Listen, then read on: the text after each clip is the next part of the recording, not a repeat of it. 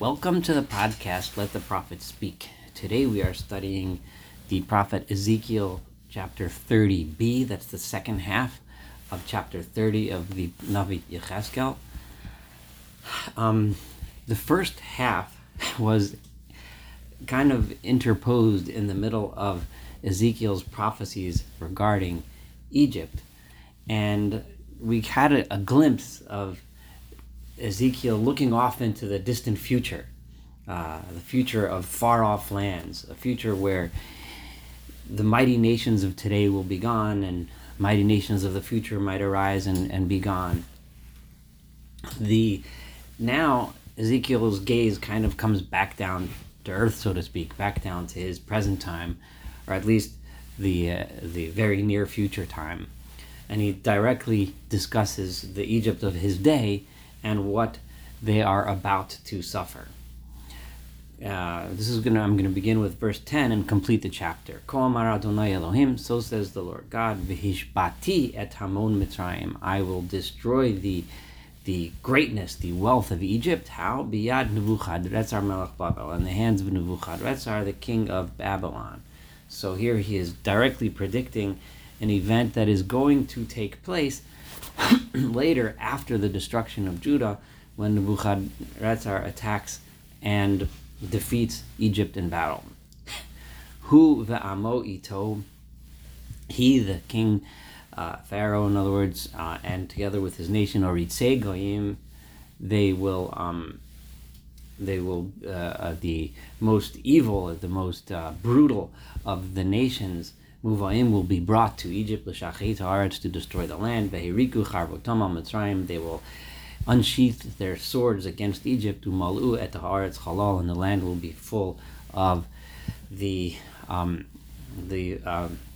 slain soldiers. V'nosati yorim charava, I will turn the yorim, are the channels of water that are dug, the canals, that they will be completely dried out. Umacharti et haaretz biad ra'im, and I will sell the land away into hands of evil masters. V'hashimoti eretz u'meloa biad zorim, and I will destroy the land and everything in it in the hands of strangers, in other words, non-Egyptians. Ani Adonai dibarti, I am God and I am speaking this.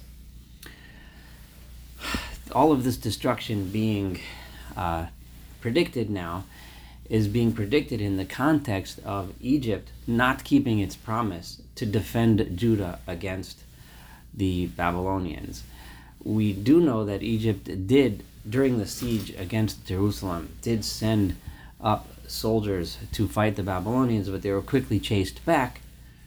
The impression that one gets is, though, that it was a very half-hearted effort on the part of the Egyptians, and that the Egyptians basically abandoned Judah. And as a punishment for being unfaithful, this is what's going to happen. Also, of course, as a punishment for the deeds that were described 2 chapters ago, their haughtiness, their and pride and corruption in general. So let's continue verse 13. Ko amar Adonai Elohim, so says the Lord God, V'ha'avati gilulim, I will destroy the gilulim, which are the idols and all of the items associated with the idol worship.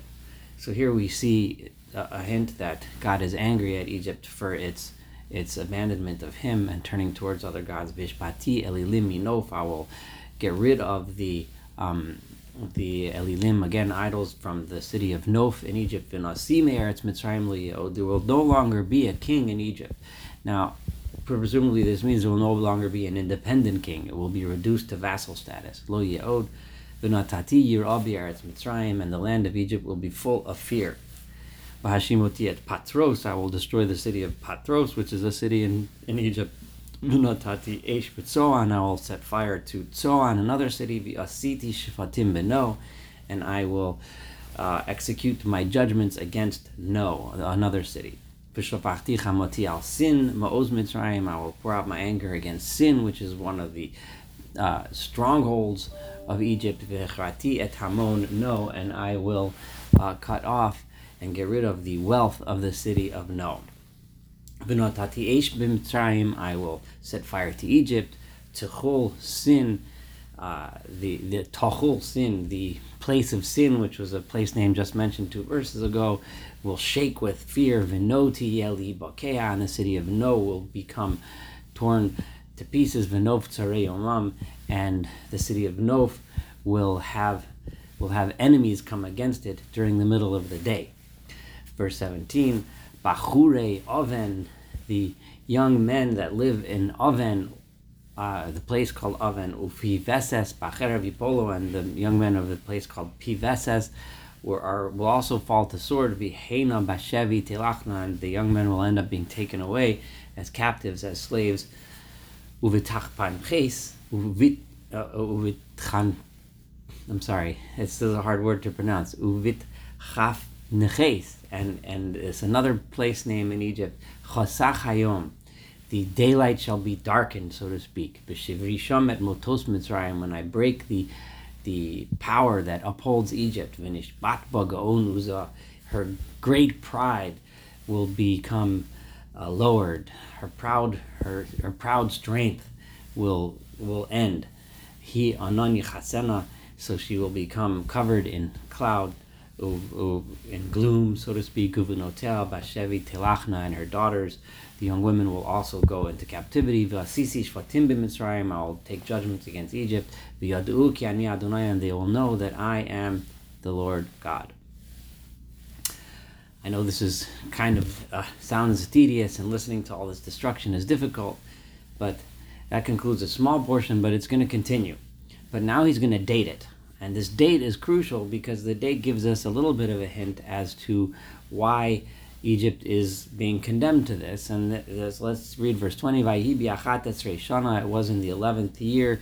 And in Ezekiel's plans, he's dating his years by when King Yehoiachin was exiled to Babylon. So 11 years from then, Barishon b'Shevat HaChodesh, in the first month of the year, on the 7th day of the month, Hayod var Adonai elai lemar, the word of God to me was as follows. Now, this date is during the same year of the destruction of Jerusalem, the completion of the siege, and the final destruction of the city, Jerusalem, and the temple.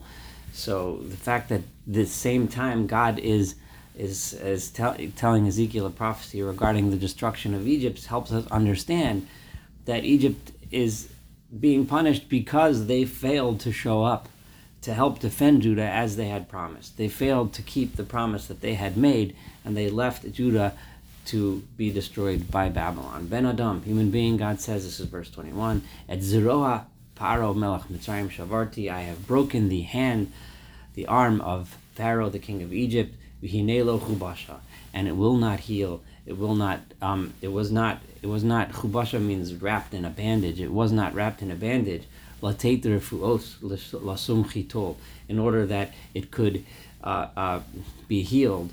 And no one has placed a firm, chitol is another kind of like a tightened bandage, lechavsha, in order to bandage it, lechazka, so that it should be able to regain its strength, litfos bacharav, in order to ever grasp a sword again. So God is saying, I broke Pharaoh's arm, and I didn't bandage it up so that it should heal, so that one day it can once again wield a sword. I will spread the Egyptians out among the other nations, I will scatter them in the other lands. Verse 24, instead, I am going to strengthen the arms of the king of Babylon. I'm going to put my sword in his hand. We've had this metaphor several times, that the king of Babylon is wielding God's sword, because God chose that he should be his messenger of punishment against the other nations. I'm going to break the arms of those that support Pharaoh. And they will cry the groans, or moan the groans of people that are dying, and that's what Pharaoh will see before him. And I will strengthen the hands of the people that support the king of Babylon. And the arms of the people that support Pharaoh will fall. And they will know that I am the Lord God. When I put my sword in the hand of the king of Babylon, and I lift it and raise it against the land of Egypt. I will spread out Egypt among the nations, and I will scatter them among the lands. V'yadu ki ani Adonai, and they will know that I am the Lord God. This concludes chapter 30. Chapter 31, which we're going to study next, God will continue to criticize Pharaoh and Egypt. We'll have a little bit more detail then as to why and what the sins were, as opposed to here, which we just read about a lot of destruction. But we did have a hint and a lesson to learn that this punishment was coming because they failed to defend the people that they had promised to defend. They failed. Their whole alliance with Judah had completely fallen apart. And unreliability is the key sin that we had seen in this reading from today. Thank you so much for studying chapter 30 with me. Looking forward to studying chapter 31 and, of course, the rest of the book of Ezekiel together.